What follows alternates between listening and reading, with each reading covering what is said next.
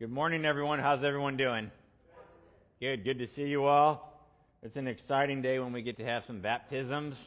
Amen. Before we have the baptisms, we get to actually hear from one of our very own missionaries today. Homegrown, right here in Liberty. It's true. Which is one of the goals, right, of the church, is to send those out. So Sarah Benson, daughter of Dan and Lynette, grew up in Liberty. She left for college, got her master's degree, and has literally been on the mission field ever since then, which has been like probably over 20 years if you do the math. And she's been on the mission field because Sarah is like truly a foreign missionary. And she'll occasionally come back here for a few weeks, kind of get refreshed, get rejuvenated a little bit, and then head right back out. In the way of financial support, we supported Sarah in her early years. There's not been as much to do recently because God has gifted Sarah as a physician assistant that most of the organizations that she's worked with over the years have paid her because she has such a unique skill set and has been blessed with that, that they've been able to pay her as a mission organization to do that. All of that to say, she's going to come up and give us a little bit of history of what she's done. But in a few days, she's actually getting ready to go off into like the next phase of her missionary life. I'll let her tell you the country, but she's headed to a new country. So I'm excited for Sarah to share and for you all to hear about it. Please give it up for Sarah Benson.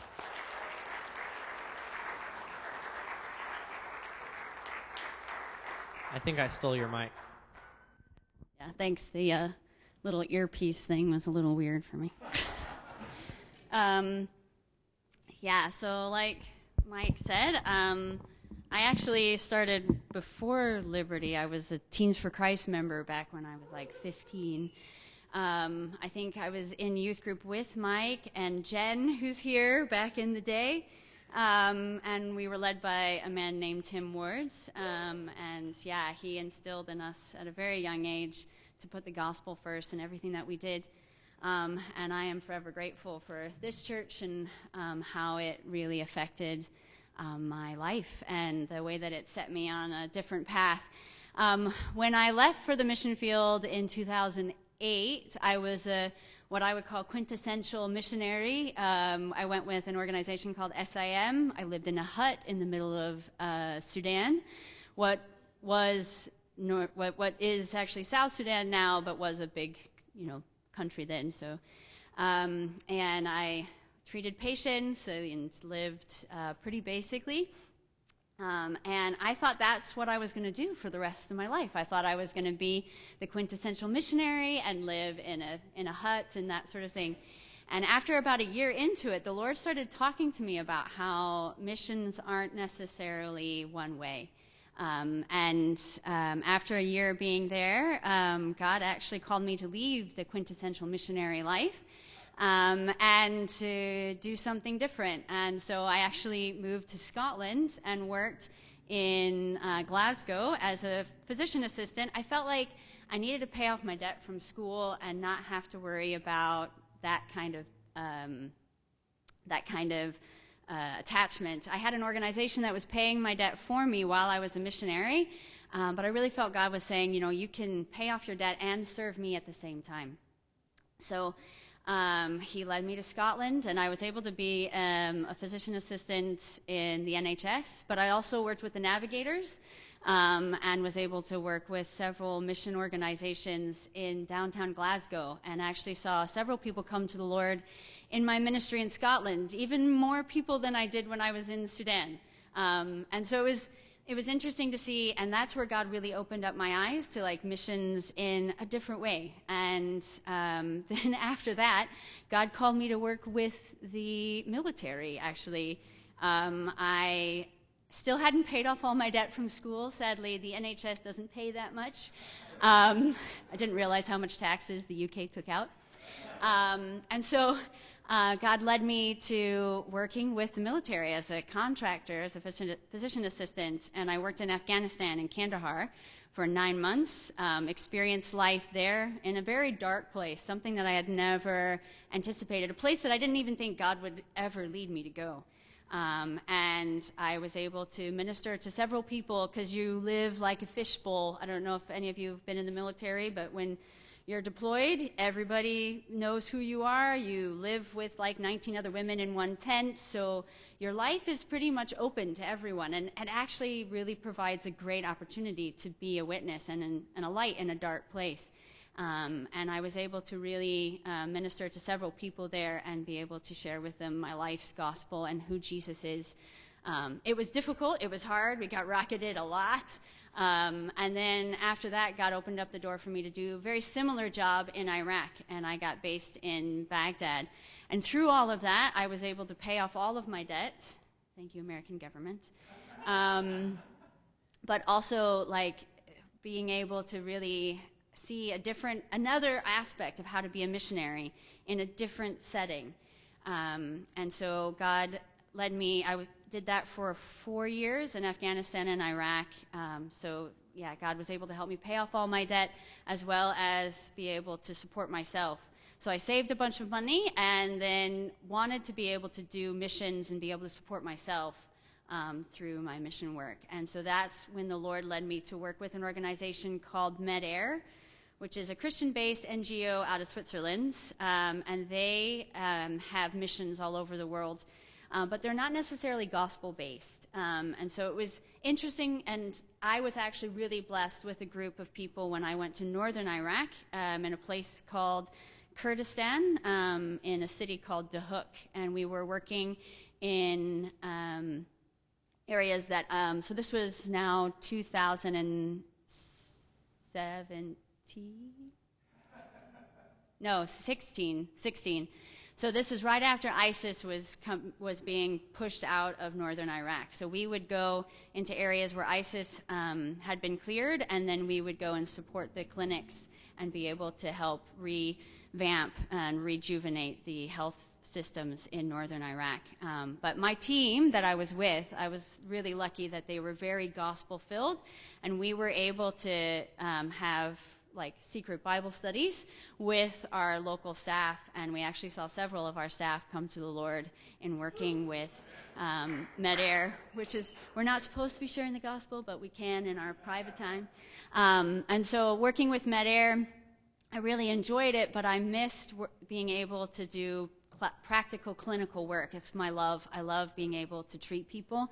As a physician assistant, I am generally educated, so I can do everything from psych to delivering babies, and I really am so thankful for that background.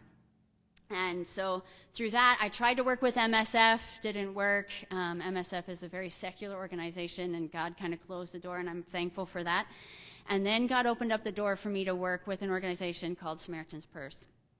And with Samaritan's Purse, I've been able to do both my clinical practical work as well as my medical coordination work, which is kind of what I did with MEDAIR. And I've been really thankful to work with them. So with Samaritan's Purse, I started working with them in Bangladesh. We did diphtheria. I don't know if you know what that disease is, but thankfully, because of vaccines, we don't deal with it anymore. So we saved quite a few kids. Diphtheria is a disease that you get. It's an upper respiratory infection that will kill you because it blocks off your windpipe. So I started with them doing that, and then was able to go to DRC. We treated Ebola. We also have done we went to Mozambique and did hurricane response.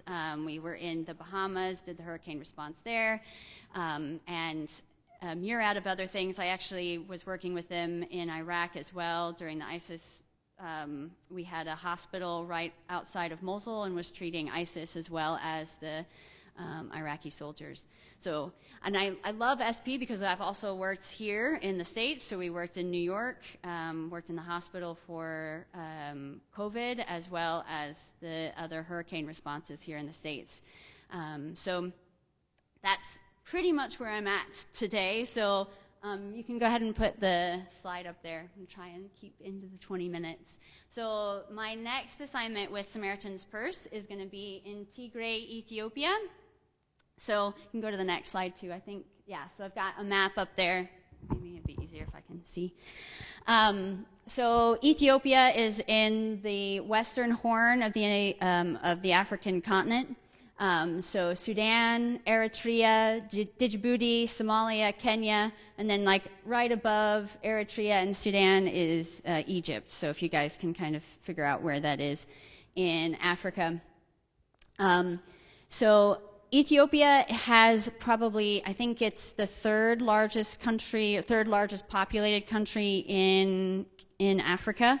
And it has been probably one of the most stable countries in the northern parts of Africa. So the reason that I'm going to be there, I'm going to be working in this Tigray region, which is up in the north. In November 2020, the Prime Minister, and I'm going to mispronounce his name, Abiy Ahmed, he basically started a civil war within his own country. Ever since November, since this war started, quote unquote, there's been thousands of people who have died. Again, it's very difficult to count because at the beginning, particularly, there weren't being allowed anyone to come in to help. And we've had over 2 million people by now that have been displaced. There's been a lot of issues with ethnic cleansing. So the Tigrayans are a certain people group that the Ethiopians do not, or the Ethiopians as a whole at the moment, are looking to possibly eradicate. And so the UN has declared parts of Tigray in a famine that is probably going to be worse than we saw in 2011 when we had 250,000 people die in Somalia. So go ahead and flip the... So just wanted to give you a quick history so that you kind of understand some of the issues that I might be dealing with and some of the problems that I might come face to face with. So the Tigrayans were the ruling party in Ethiopia since about the 1970s. They basically had the strongest arm and controlled most of the military. And they also were, because they were on the border with Eritrea. And they've constantly had a battle between Eritrea and Ethiopia. Eritrea used to be part of Ethiopia. And so the Tigrayans were always the people that protected the rest of Ethiopia from the Eritreans. But the Tigrayans only make up about 6 to 7% of the population. There's two bigger, the ethnic groups within Ethiopia. And so this small population were ruling Ethiopia for a long period of time. In 1991, the Tigrayans took over the government because there was a lot of unrest and there was a lot of issues with the government, a lot of corruption, and so the Tigrayans were coming in to bring peace, and they were the ones that were protecting everyone from Ethiopia or from Eritrea, and so in 1991, Ethiopia was being led by the Tigrayans, and they saw quite a bit of peace during this period of time. You can go ahead and switch the slide. So we saw them, they had quite a bit of economic growth, and there was quite a bit of stability within the country. However, again, we saw huge amounts of corruption. They didn't have as much freedom of speech as they should. We also saw quite a bit of torture and things like that were commonplace as a ruling party. So again, in 2016, they had another eruption of discontent within the country.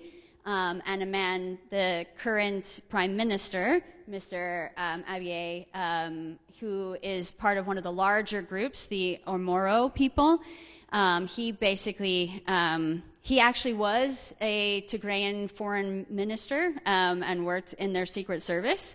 And so they kind of pushed him forward to be the prime minister. But he's not Tigrayan, he is Moro. So when he took the position of prime minister in 2018, he basically started purging the government of all the Tigrayans. And this is what started to cause a lot of the unrest in that area. So the Tigrayans basically saw the new prime minister as their enemy, and they started to kind of build forces up in Tigray. I'm going to change the slide. And so there was a lot of back and forth, and then in early November, the Tigrayans basically started the fight, but they basically say it was preemptive because the government was going to come in. Who was going to fight, who was actually going to throw the first punch, we're not sure, but the Tigrayans technically did early on November 3rd to the 4th, and then once they started, then this is the current prime minister of Ethiopia. He then launched an offense against the Tigrayans. And he also brought in the Eritreans. Eritreans came in to fight against the Tigrayans. So they were long-standing enemies, particularly during the wars of 1998 to 2000. Tens of thousands of people were killed on that border. So there's a lot of bad blood between the Tigrayans and the Eritreans. So Mr. Abiy, you can go ahead and change the slide, made a pact basically with the Eritreans and made a peace agreement. He actually won a Nobel Peace Prize in 2019 for the peace treaty that he was able to get with the Eritreans. But there's many people who are now saying that this was at the expense of the Tigrayans. So now, at this moment, there are Eritreans they're not supposed to be in Ethiopia fighting against the Ethiopians, so they're actually wearing Ethiopian uniforms and pretending to be Ethiopian when they're actually Eritrean. So you've got your own people, so there's a civil war as well as a war coming across. And you can go ahead and change the slide there.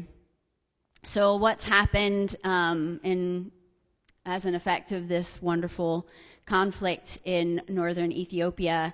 So thousands of people, hundreds of thousands of people, millions of people have been displaced, leaving the areas that are being fought. They've lost their homes. They've lost all of their farming. Most of these people are subsistence living.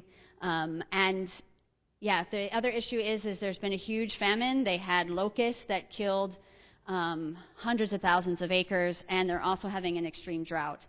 So we're really dealing with severe amounts of malnutrition and people dying of starvation.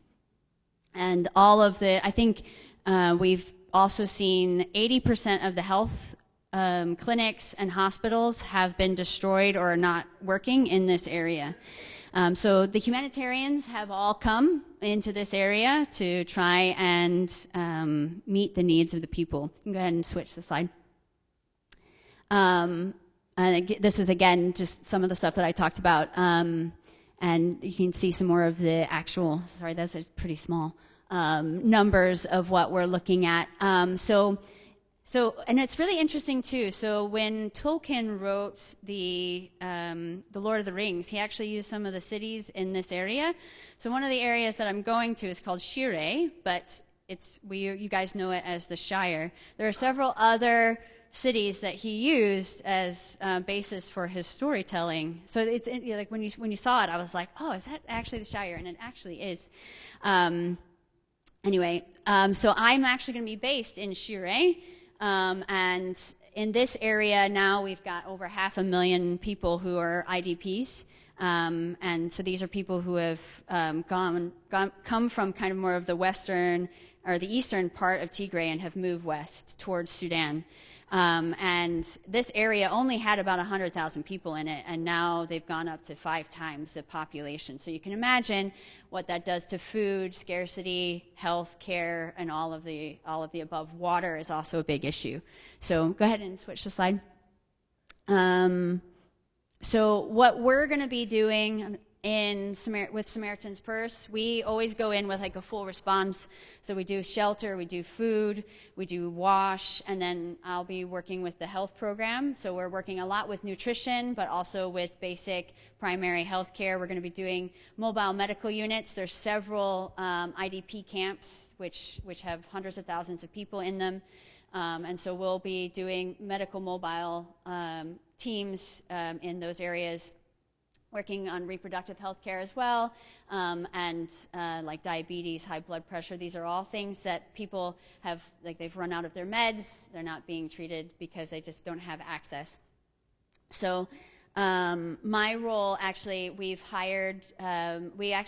been trying to make sure that we're having the Ethiopians run the majority of what we're doing.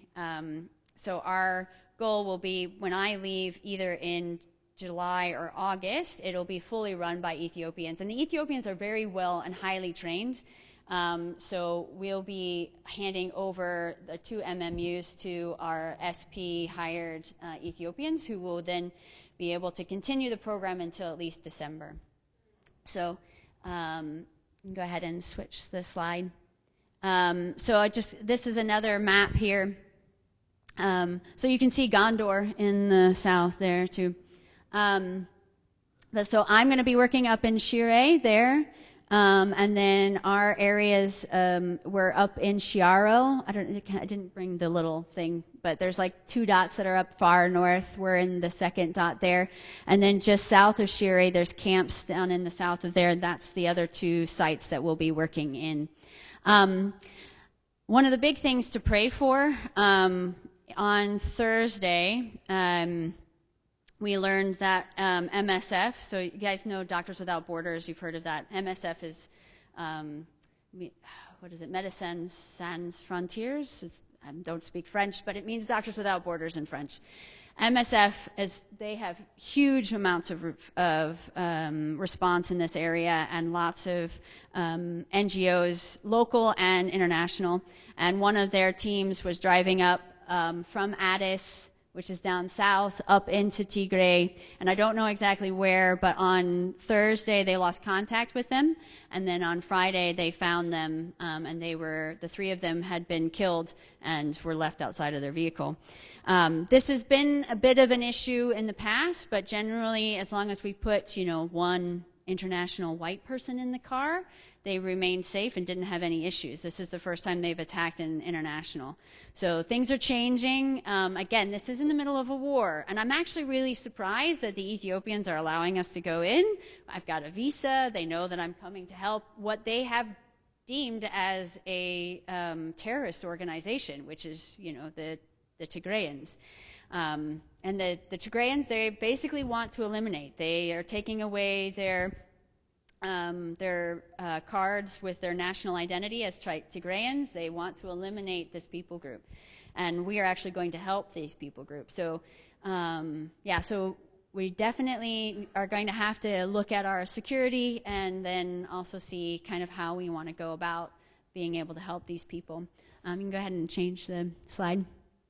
So, what I need prayer for, wisdom with the program, making sure that my local staff understand the program and that they're able to continue to work once we leave, and that they are given the tools that they need in order to do the job well. And also just praying for the local staff, praying for their safety, praying for their salvation. The Ethiopians have a long-standing history of the faith. You've heard about the Ethiopian eunuch who, heard the gospel and brought the gospel into Ethiopia a long time ago. It has since, as normal humans, we often take things and don't necessarily stick with it. There's the Ethiopian Coptic church is there, but again, they've often lost the gospel. But there are several missionaries who are born again. I worked with missionaries from Ethiopia when I was in Sudan, and they're amazing. And the church is alive there. And so there are some beautiful Christians and believers there. And Samaritan's Purse really tries to hire believers so that they can be lights in these places. So So pray for my staff, and particularly that, we do devotions every morning with all of our staff. So pray that we're really able to impart the gospel and that they can make that part of their work. It's also one of the beauties of working with Samaritan's Purse, that we're able to integrate the gospel in what we're doing. And then supply needs. This has been a big issue, getting meds in, food, water, and those types of things. So just please be praying about wisdom in moving those things in. Just opportunities to share the gospel with our patients and with our staff in particular. And safety and travel between back and forth. So I'll go in and fly to Addis on Tuesday, and then we'll be evaluating the security situation as to whether or not I can be moving in and out of Shire into the Tigrayan region. So a lot of my friends, it's actually brought up a lot of ability to talk with people about eternity since these three NGOs died. And a lot of my friends in the NGO world are not believers, and so this has really hit them a lot, hit them quite hard. So just be praying for opportunities with that as well. I think that's it.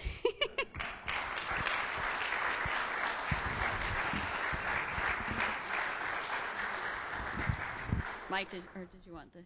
We're going to pray for you, Sarah. Oh, okay. Are you going to have a translator while you're there, or how does that work with communicating with the patients? So most of the I'll let you have that. Oh, sorry. All of the staff will speak English, and a lot of Ethiopians speak English.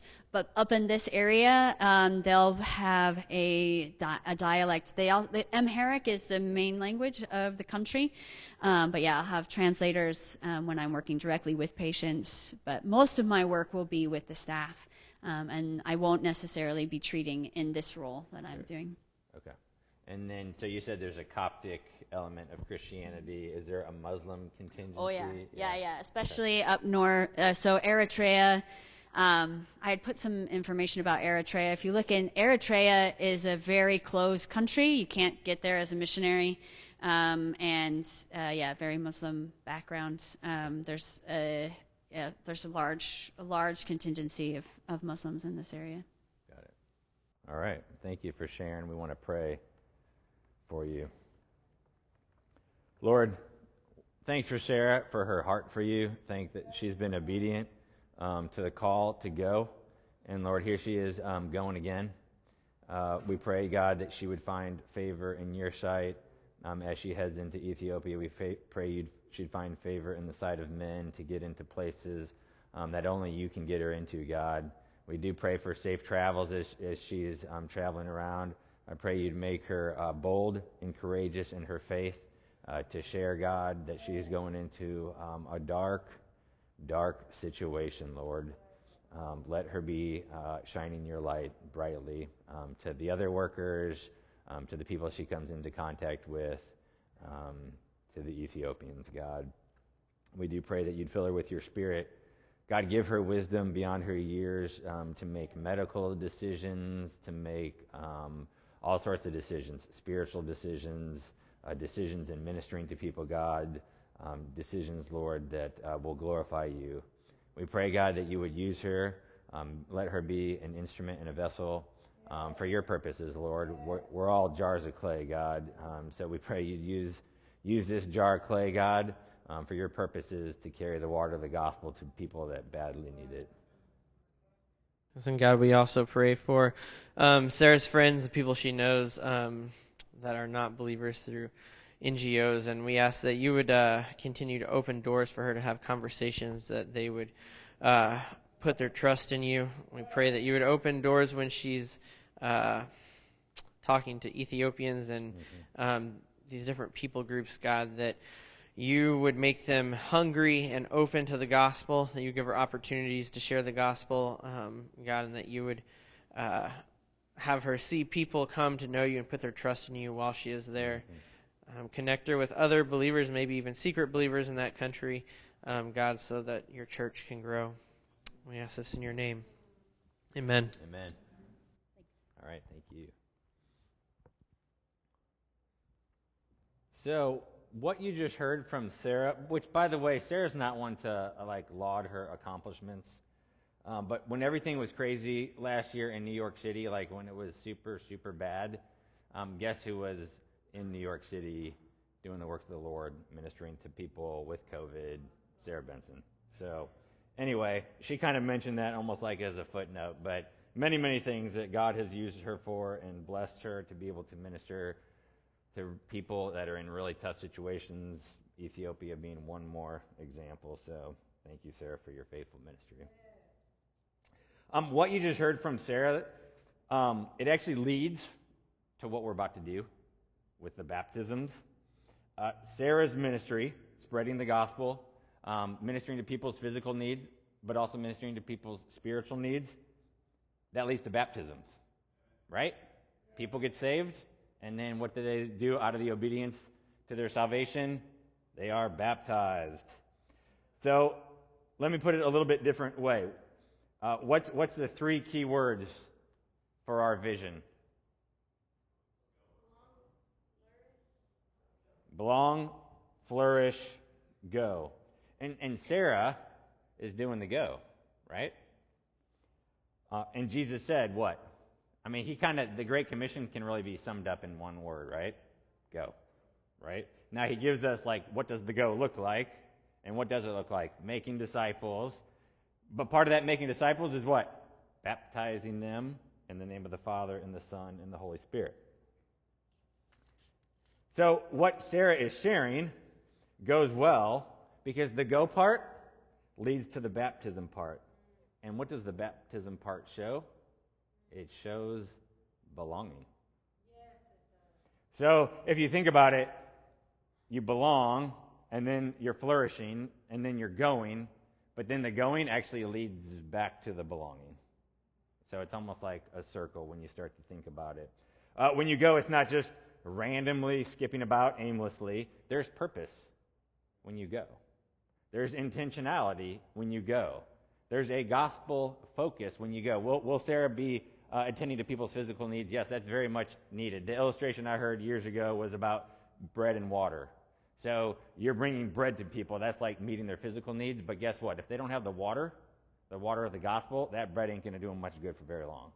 So when you're going, yes, at times you're bringing the bread, but you're bringing the very, very, very vital thing of the water. And that's what Sarah has been faithful to do and will continue to be faithful to do. So just like Sarah's going, when we're going, it needs to have a purpose to it. It needs to have an intentionality to it. It needs to have a gospel focus to it. There's many she mentioned a few organizations that are going into the same region she's going in, those people aren't believers.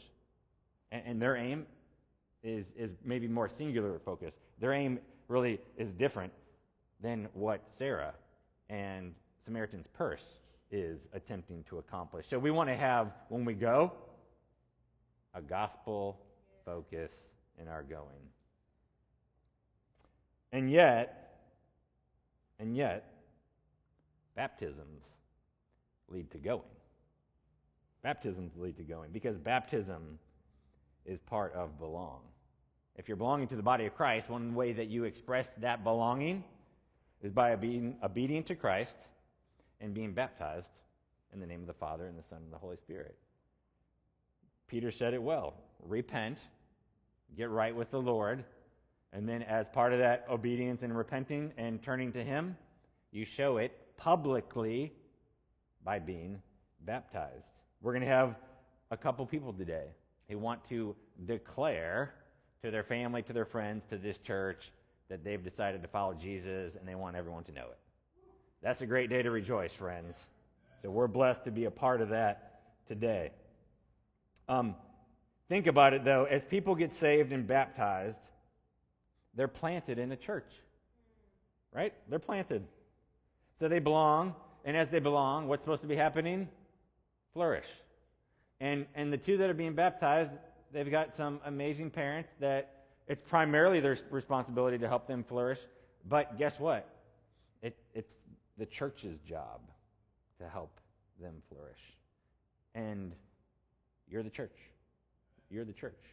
So flourishing isn't just, oh, well, I don't have kids in the house anymore and I'm not responsible. No. If you're a part of a church, then you're responsible in helping other people flourish. That's the ironing, sharpening iron. It doesn't matter if they got 20 years on you or you got 20 years on them, or you got 40 years on them or they got 40 years on you. You are called to help others flourish. That's why God, in part, has gifted you with spiritual gifts for the edification of the body. Edification, that's flourishing. So they flourish, and then what happens as they're flourishing? They're going. They go. So they belong, they grow, and then they go. If you think about it, it's the beginning of a journey, but it's the completion of a journey. Completion because they're getting baptized because someone else was faithful to go. If someone hadn't gone, they wouldn't be here getting baptized. Now, maybe that's their parents. Maybe that's a pastor. Maybe that's their youth pastor. Maybe that's a friend. All different types and sorts of people the Lord uses to get the gospel message. Maybe you weren't the one that sat down and talked with them, and when they prayed a prayer of sorts.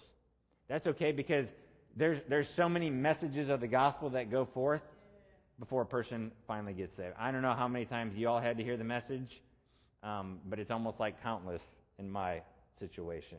We have to hear it, and we hear it if we're blessed to grow up in a family with believing parents. We hear that message, really from infancy, over and over again, in small ways and big ways. But and then at some point, the Lord is gracious for us to have it click, right? It clicks. But we've heard that message many, many, many, many times before. Even one of the people today, Caleb, being baptized, he's heard the gospel message many, many, many times before.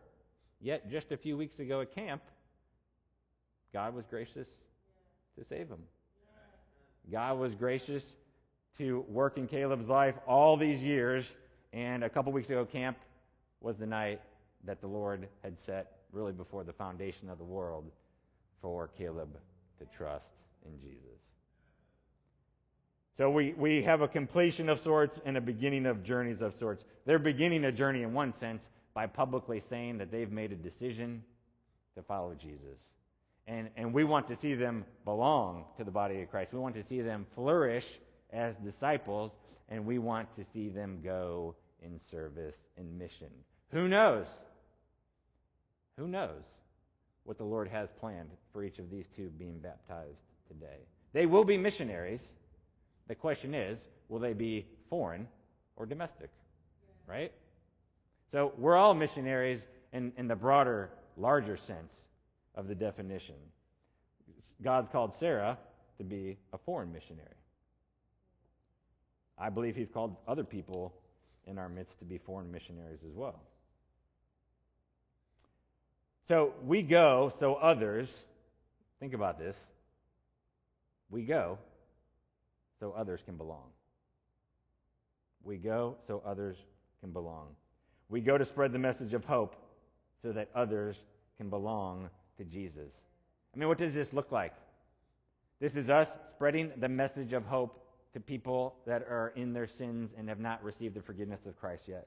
This is us telling people that in the worst of the worst of the worst circumstances, Christ is there, ready to shine brightly in their lives. In fact, he's already shining brightly. It's like trying to put a giant cover over the sun, S-U-N. Could it be done? No. Can you turn your back on the sun? Yeah. Is it still shining? Absolutely. Does it sometimes seem like the clouds are covering it? It might, but the sun still shines. Well, guess what? The S-O-N still shines as well. The sun is always shining. We might not think it. We might not feel it. It might not always seem that way, but the sun shines brightly. And he is shining his love and his hope onto you right now. And his message is one of mercy and grace. It's one of hope. It's one of peace. He wants you, the Son, Jesus Christ, wants you to be reconciled to the very one who created you, God himself. And the scripture talks in Romans 5 that you can have peace with God. Not like this sentimental feeling, but a peace as in that you are at war. If you don't know the Lord, the Bible says you're an enemy of God. I mean, that's kind of weird. You don't normally hear talk like that, but it's true. It's just what the Bible says. So if you're an enemy of God, what does that mean? Well, you're at war with him. But Jesus came so that you could have peace, not the sentimental feeling, but a true peace, just like two nations at war declare peace. The war is over. You can have the war with God over in your life. You can have forgiveness of sins that only comes through Jesus Christ. That's what the scriptures say. God demonstrates his own love for us in this, that while we were still sinners, while we were still enemies of God, while we still wanted to have nothing to do with him, while we were still enemies, while we were still sinners, Christ died for us. That's how he demonstrated his love. What greater love? How greater of a love could he have demonstrated than sending his own son to do for you what you couldn't do for yourself? Friends, the gift of eternal life is offered to every single person here. It is offered to every single person. It says in Romans, the wages of sin is death. That's our payment for our sin. Which that makes sense. We've sinned against a holy God. What do we deserve? A death, a physical death, a spiritual death. But the gift of God, the verse goes on, is eternal life in Christ Jesus our Lord. The key part you got to remember is that last part, in Christ Jesus our Lord. That's where the gift of life comes from. That is who gives it to us. That's why it's possible. That is the only way it's possible, because Christ did what we couldn't do. He made the perfect sacrifice. And he took your sins, every single person's sins in here, my sins as well. He took them on the cross and received the punishment that each one of us deserved. And he paid the price. And he offers you that payment for your life if you but trust in Christ today. It's a beautiful thing when you think about how God created this world. A perfect world. I mean, we sometimes wonder, why does God let this happen? Why does God let that happen? Why does it? That was not the original design. It wasn't the original design. So when someone designs something and it gets all haywire and messed up, we got to remember what was the original design of the Creator. It was a perfect world in harmony, in true harmony. And it got off and it got messed up. Why? Because his creation, his two creations, they messed it up. But God had a plan. Even back then, God had a plan. We get glimpses of it even in the first couple of chapters of Genesis. We get glimpses of God having a plan to redeem man. Eve believed it very strongly. Read Genesis 4. She knew the promise was coming. She actually thought it was happening with her first child that she had after Cain killed Abel. But she believed. Friends, Abraham, it says, looked forward in faith and believed. Well, where are we at now? After Moses and Abraham and all the prophets.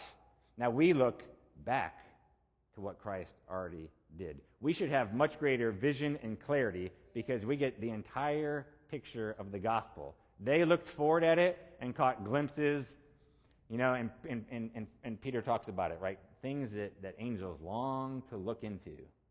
Even the angels were like, what's the Lord? How is he working this out? We get to see exactly how he worked it out. It's right here. He has worked it out. Even the song we were singing earlier about the Lord coming back, right?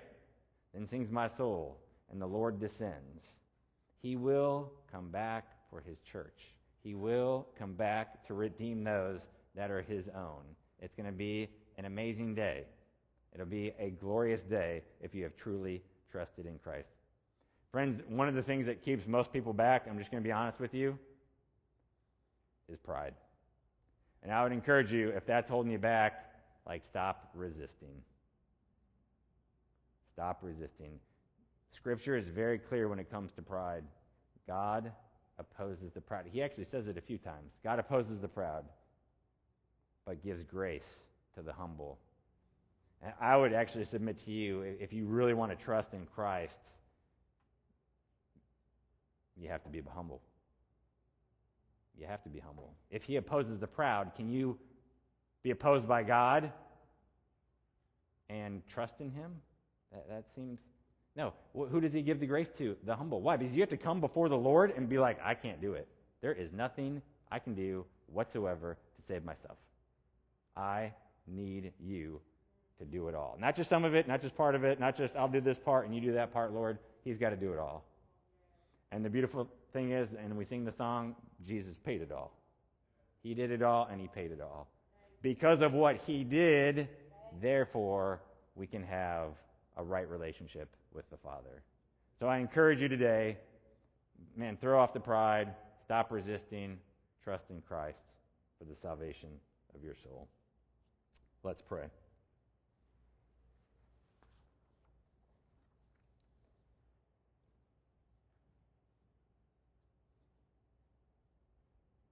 Lord, we thank you that we get opportunities at times to see and have our eyes as believers open to the work that you're doing around the world. We get a snapshot of what's going on in Ethiopia, things that many of us didn't even know before we walked in the room today.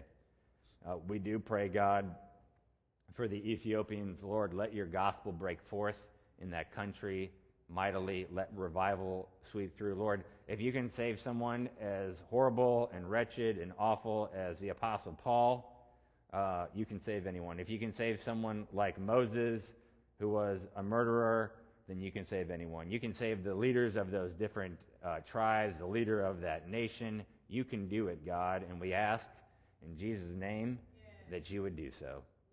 Let your Spirit go forth now. Be working in the hearts of those people that Sarah is going to come across and the other believers that are there. They are a light in a dying world.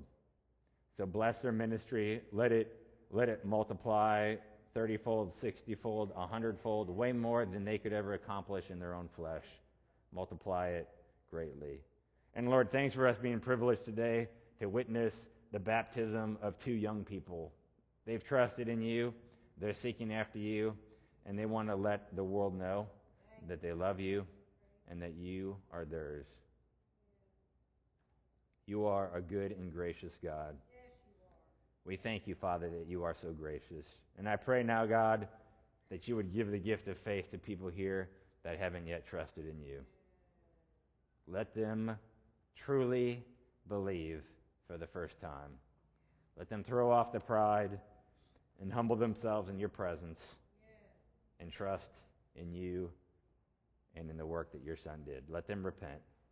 Let them turn away from their sins and turn to you.